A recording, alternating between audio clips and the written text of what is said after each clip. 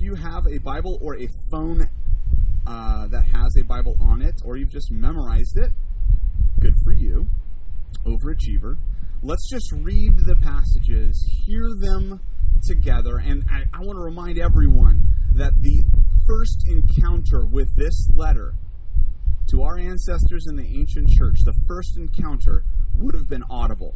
They would have heard it read to them. So let's join them together in hearing this. So, Peter, an apostle of Jesus Christ, to God's elect, exiles scattered throughout the provinces of Pontus, Galatia, Cappadocia, Asia, and Bithynia, who have been chosen according to the foreknowledge of God the Father through the sanctifying work of the Holy Spirit, to be obedient to Christ and sprinkled with his blood. Grace and peace be yours in abundance. Grace and peace be yours in abundance. This morning is going to be really simple.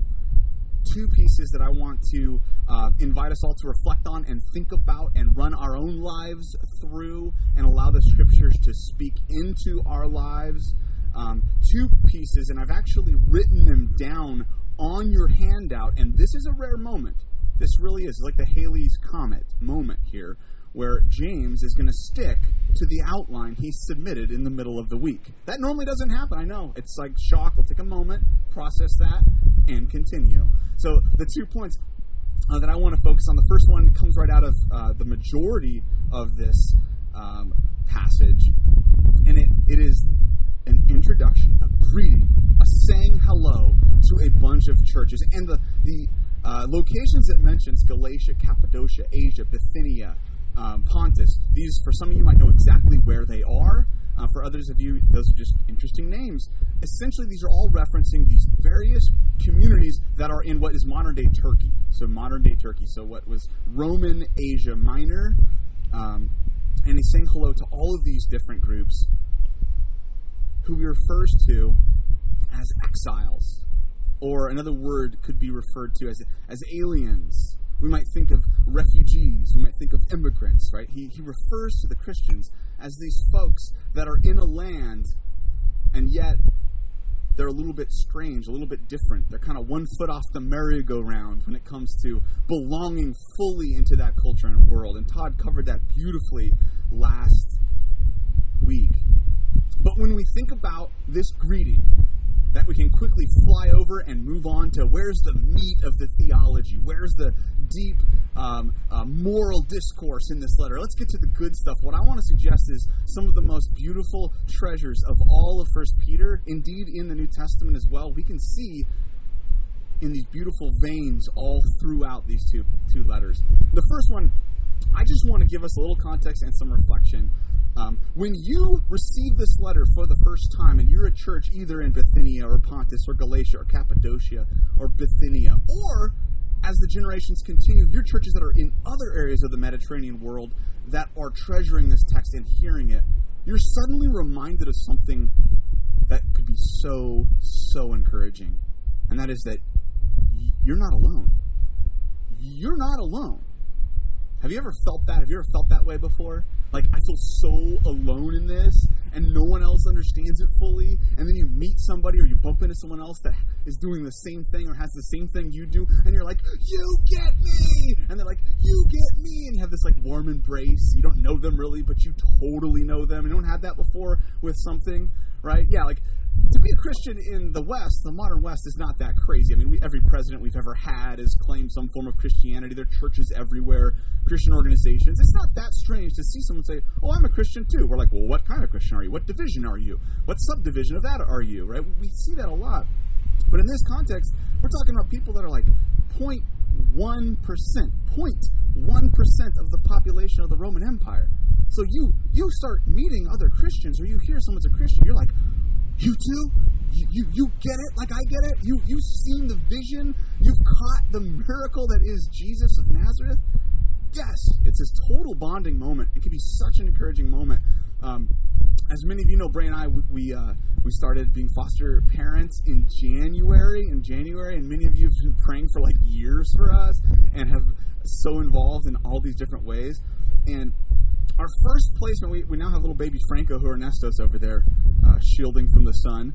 But a little 6-month-old, now he's 7-month-old baby Franco. But our first placement, we had these two beautiful girls, a 1.5-year-old and a 3.5-year-old. And we sort of jumped in the foster parenting world, like in the deep end, where there was like a storm brewing. It was a lot more work and a lot more challenges than we had thought initially.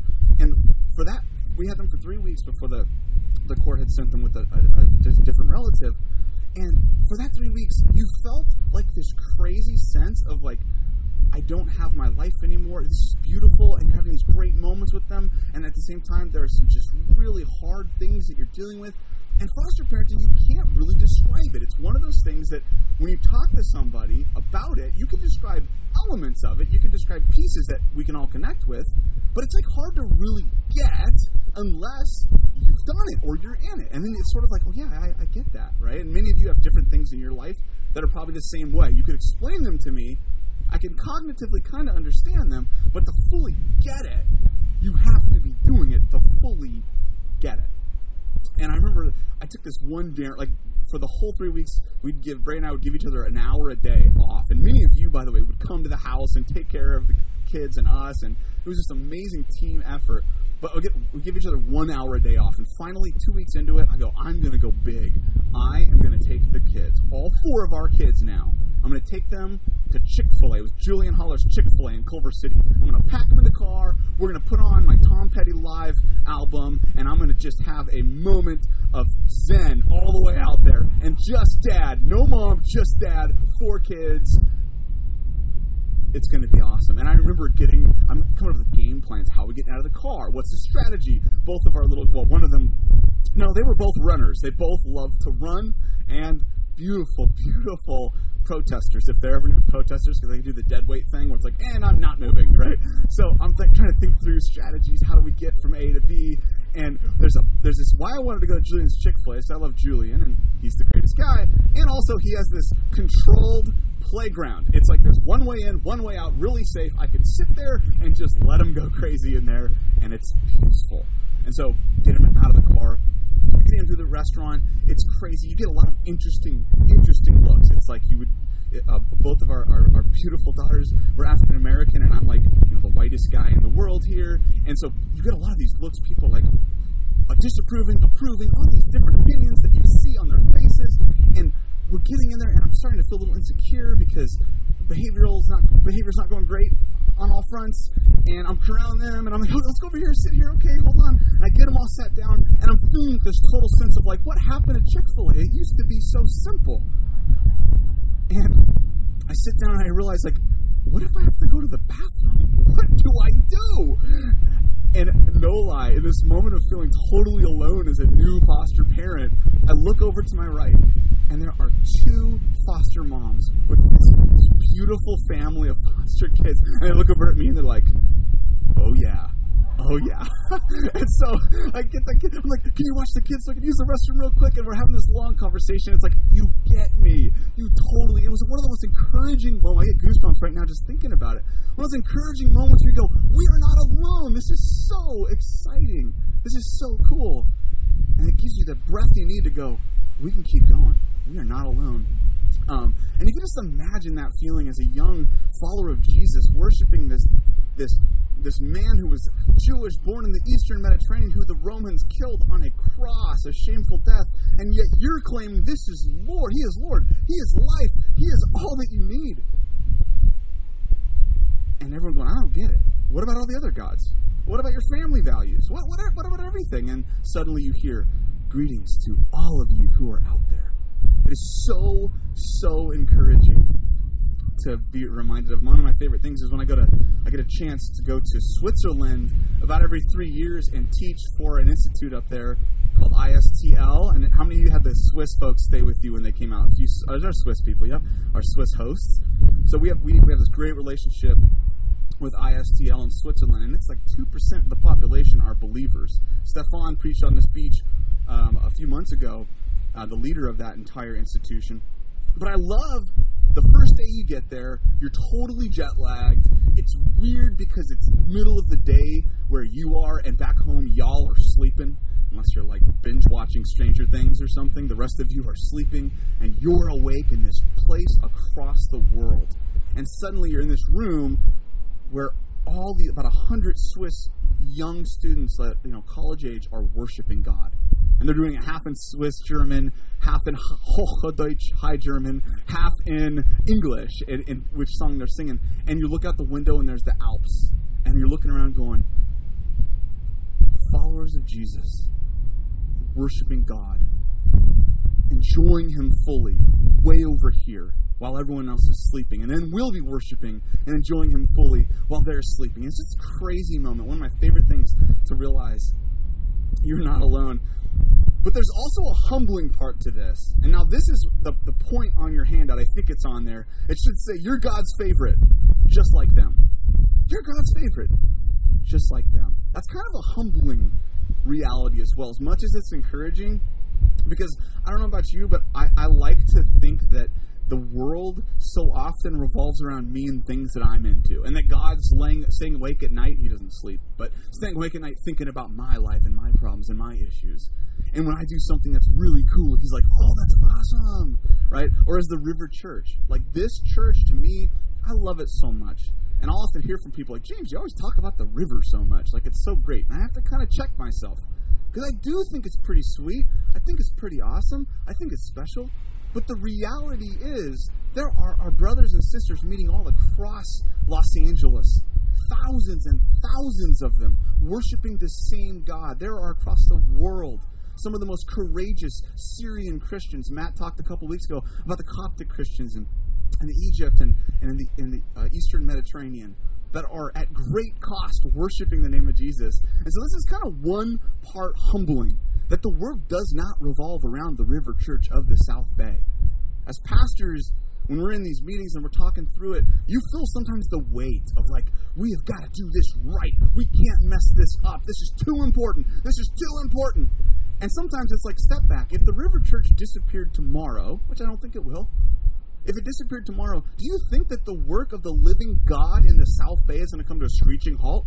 Like the Holy Spirit's going to show up and go, where'd the River Church go? Well, I don't know what I can do now. I better go home. Like, no way. The church is going to continue. God's going to continue doing His work. He doesn't need us. We are delighted to be in that glorious parade proclaiming His name. But there is so much more going on. How many of you know Tommy Allen? Tommy Allen is ministers in Rwanda. Whenever he's here, he's not here today, is he? He sneaks in sometimes. Okay. Whenever he's in town, we always say, Tommy, come up and say hi. He always has to do this first. He says, the churches in Rwanda, the Christians in Rwanda, asked me very specifically that I would greet you on their behalf. Like, how many of you have been out of the country this last, let's say, month? How many have been out of the country this last month? Put your hands up. Look around.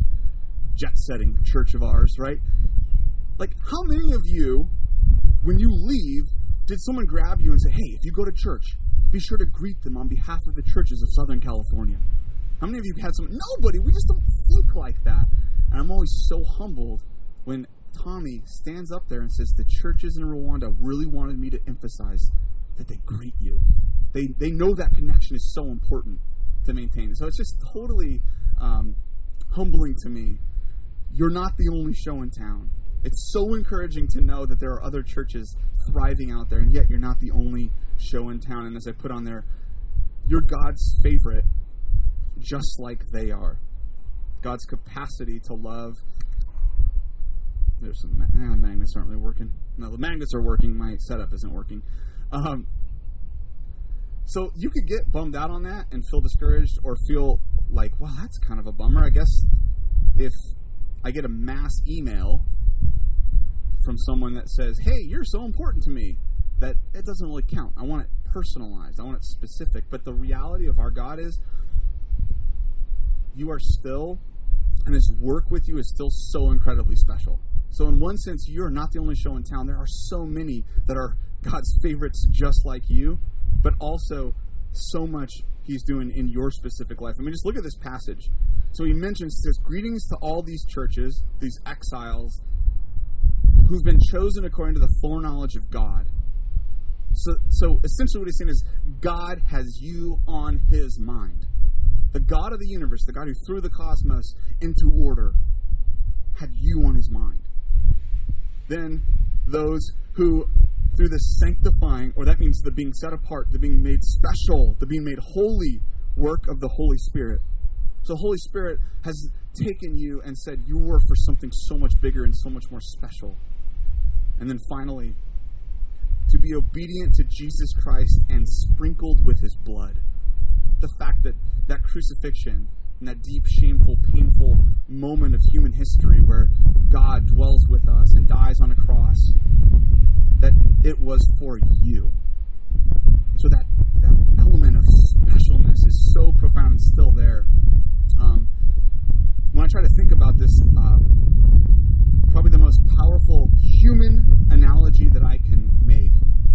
About 2 weeks ago, my grandma passed away, 86 years old, one of the most incredible human beings that walked this earth. Just absolutely a woman that loved so deeply and had so much, so vivacious and so much love.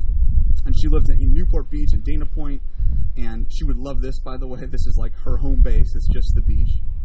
And my love for the beach, so much of that is infected through her and her love for it as I was a kid. I could say so much about my grandma, and but she has a huge family and a bunch of grandkids.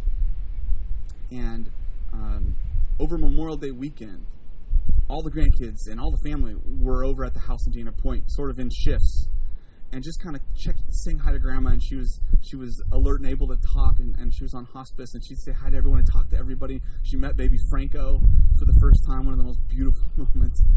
But all his grandkids kind of discovered something all of a sudden. We all sort of thought, like, Grandma and I, it's Grandma and me. You know, all these other grandkids, yeah, you know, she knows of you. You know, she'll say some pleasantries to you. But no. Me and Grandma, we are like that. We have this special thing going. And it's like one by one, we're all discovering, like, wait, you have that too? Wait, I thought it was just me. And in one sense, it was like, kind of like, oh man, I thought it was just me. In the other sense, you're going, what a remarkable human being that her grandchildren and now even her great-grandchildren, she fostered these incredibly personal, beautiful relationships that were detailed, specific, and meaningful. And she's a human being.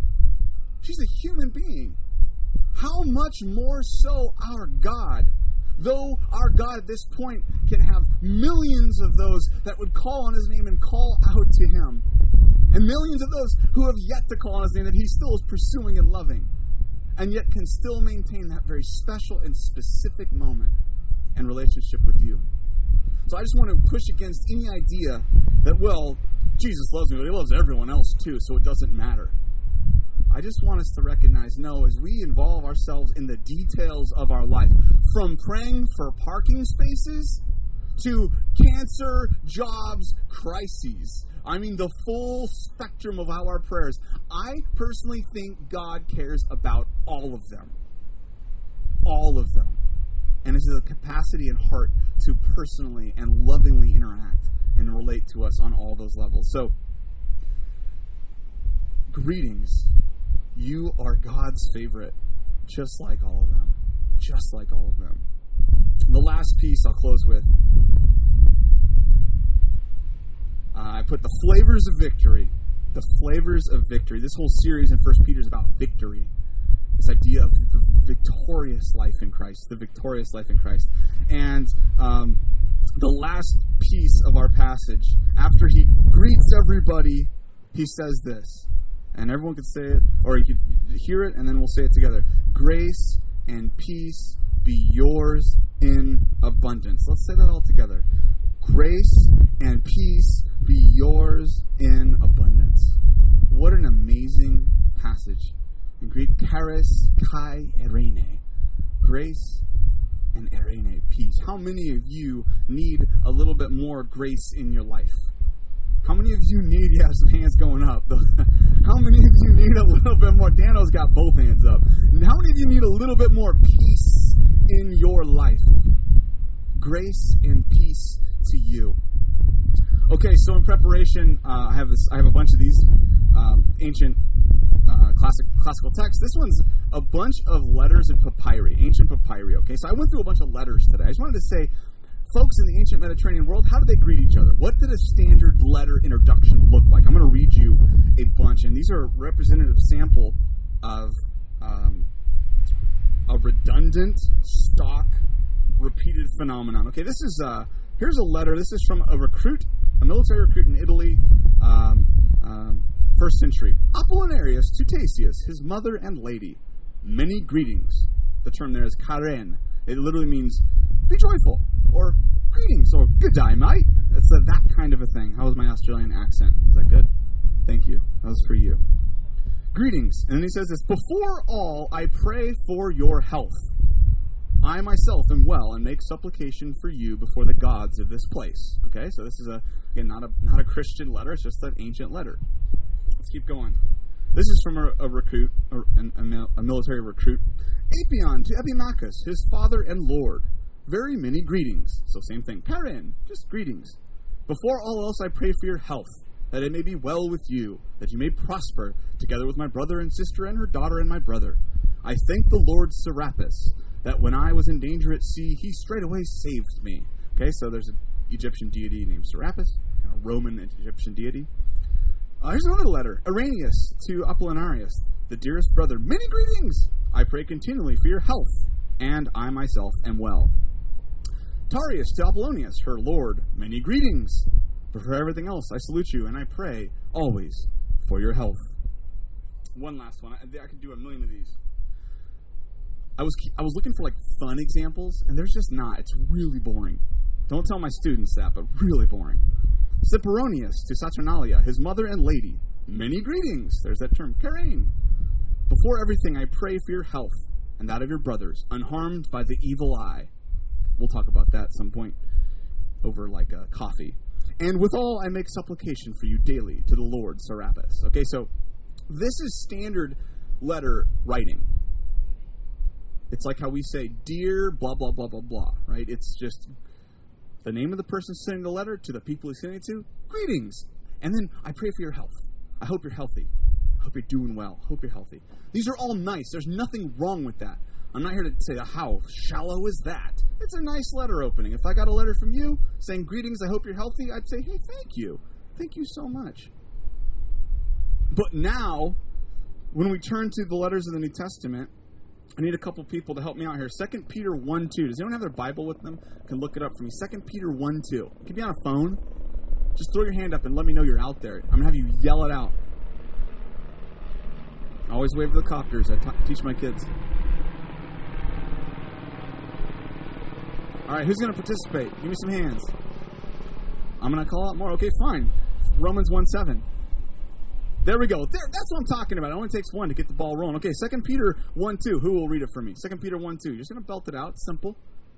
It's like you're in a college classroom again, trying to get extra credit. All right, there we go. 2 Peter 1:2. All right, 1 Corinthians 1:3. 1 Corinthians 1:3. All right, hand in the back there. Hand in the back. All right, awesome. 2 Corinthians 1:2. This is going somewhere. I promise you. It's going somewhere. I know it's getting hot out there. I'm going to land this plane soon. Right there. Galatians 1:3. I'm landing this plane really quick. Galatians 1:3. The faster you raise your hand, the faster this plane does come into landing. Even my Bray, how about you? That's my wife. Okay. All right, Galatians 1:3. Okay, who had their hand up? Ephesians 1:2, last one. Ephesians 1:2. Someone had their hand up. There we go. Yes. All right, Dave. Thanks. Okay. So, who had 2 Peter 1:2? All right, just belt it out as loud as you can, and I'll repeat it if you need to.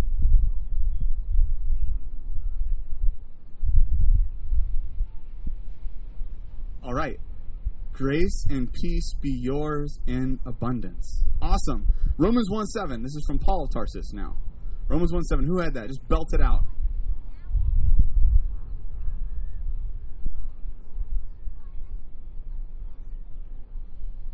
To all those loved by God, grace and peace to you. Good. Who has 1 Corinthians 1:3? All right. Look at that was the loudest, by the way. Good job. Give her a hand. That's what I'm talking about. That is, I heard that. Grace to you and peace from God our Father. All right. 2 Corinthians 1:2. Another letter from Paul. Yes. Grace and peace to you from God our Father and the Lord Jesus Christ. All right, two more. Galatians 1:3. My beautiful wife. Grace to you and peace from God our Father and the Lord Jesus Christ. And the last one, Ephesians 1:2.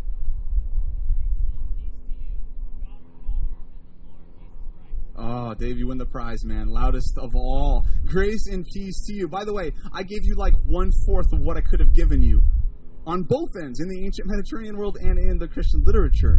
I just want you to notice something. Like, it says a lot how you want to say your first hello to a group you're talking with. It says a whole lot. And what I love is the priorities of these wild-eyed followers of Jesus. The priorities in a world that is obsessed. I know it's so different than our world.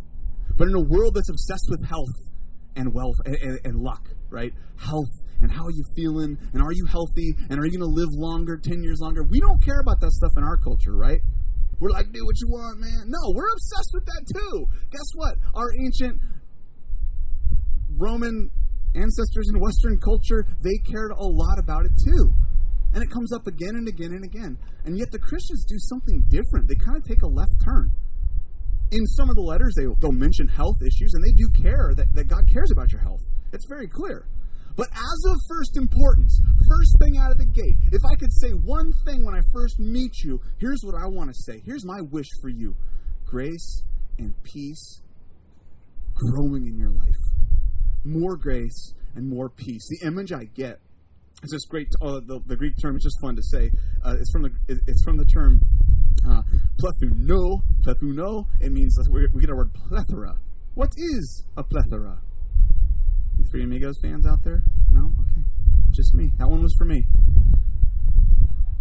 Let it increase. Let it multiply. Let it grow. I grew up watching, like, goofy cartoons, right? And Daffy Duck cartoons. And there's always this skit. There's always this thing that happens, right? Goofy's making bread or something, right? And he puts too much dough in, and he closes the stove. And like within a few moments, the dough's leaking out. Next thing, it's the whole house is full. Then it pans out further, and like half the earth is covered, right, with the dough that Goofy was working on. Or this works good with popcorn as well. So like he puts too much popcorn in, and next thing you know, the popcorn's and it's just blowing up. It's out of the car. It's taking over this whole zone. That kind of cartoonish image is sort of what I see when I think about grace and peace. Let it be abundant in your life.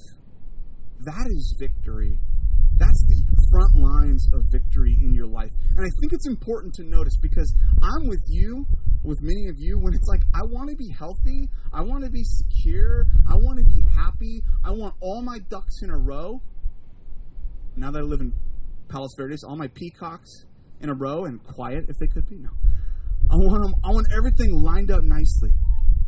And what I see in this text is that the God of the universe cares about your ducks. It cares about your life. It cares about the fact that your health is a priority to God. But the biggest front line of victory is that grace, that is God's favor, God's gifts, God's presence to bless, and peace would grow in your life and expand in your life. So I want to say to some of you, more grace, more peace does not mean that life situations all go easy. It does not mean the conflict disappears, that person at work that you can't stand, that makes life so difficult from 9 to 5 for you. It doesn't mean that tomorrow they're going to wake up and be like Mr. Rogers. It doesn't mean that your marriage, that you've hit that place where you are like, man, I don't like this thing, and it's really hard right now. It doesn't mean that tomorrow, suddenly it's like, wow, like Romeo and Juliet before they died. This is so good. It doesn't mean that when you're struggling with that professor and you go on Rate My Professor and totally give him bad reviews, which some students have done to me, it doesn't mean that professor is suddenly going to be the easiest place in the world. It doesn't mean that doctor's diagnosis is going to disappear for you. That is not the front line. That stuff can happen, and I have seen God work His grace and peace in those areas. But what it means is that victory is that you are not running the same circular leashed up race around a pole that's going nowhere. That indeed you are heading somewhere, and where are you heading? You're heading into more grace and more peace and more grace and more peace. And I'm going to invite the communion folks to set up some communion as I give one last thought that's been real helpful for me, that one of Bray's dear friends, Kristen Jacobson, shared with her, and I think she got it from a pastor somewhere, but it's this cool idea that says, Lord, I want new problems. I want new problems, God. And what does that mean? Why would you ask for that? Why are you at peace when there are new problems? It's because if I'm struggling with the same basic problems I was struggling with 2 years ago and 4 years ago and 8 years ago, and it's just the same thing and I'm going nowhere in this, it probably means I'm kind of running around a pole. But as I move in my grace and peace-laden life, journeying with Jesus in the caravan of love of the community of the church, and I hit new problems, and it seems like, really? Now this? I want to say, Lord, this is new. Oh, I haven't experienced this financial challenge before, or I haven't had a person yell at me like that before, or my kids are now acting in interesting new ways, Lord. That we can say, God, I'm moving. I'm going somewhere, and I'm hitting new problems and new struggles, and I want to rejoice because why? Life is not about the absence of trouble, it's about the abundance of grace and peace. And if you can have grace and peace, like our brothers and sisters in the Church of Indonesia, where they are gathering and worshiping, and a month ago someone just threw some bombs in a couple churches. And you can gather together and say, no, we're going to gather. We have to gather because there's grace and peace and life in Jesus. If you can have peace in that, my friends, that's victory. That is the kind of victory that cannot be taken away. And that's the victory that's celebrated in this letter and in our lives. So I'm going to pray, and what we're going to do for our last time together, there's going to be some worship music, and there's going to be communion. And what we're celebrating at the Lord's, we call it communion, Lord's Supper, the Eucharist, there's all different terms for it, but essentially it is remembering the fact that, as 1 Peter 1 tells us, we've been sprinkled in the blood of Jesus, that God cared so much for us that he gave of his own Son, took on flesh on this earth, died for us, so that we can enjoy the grace and we can enjoy the peace and let it abound in our lives. And so we celebrate that with the bread representing his body and the grape juice representing his blood given for us.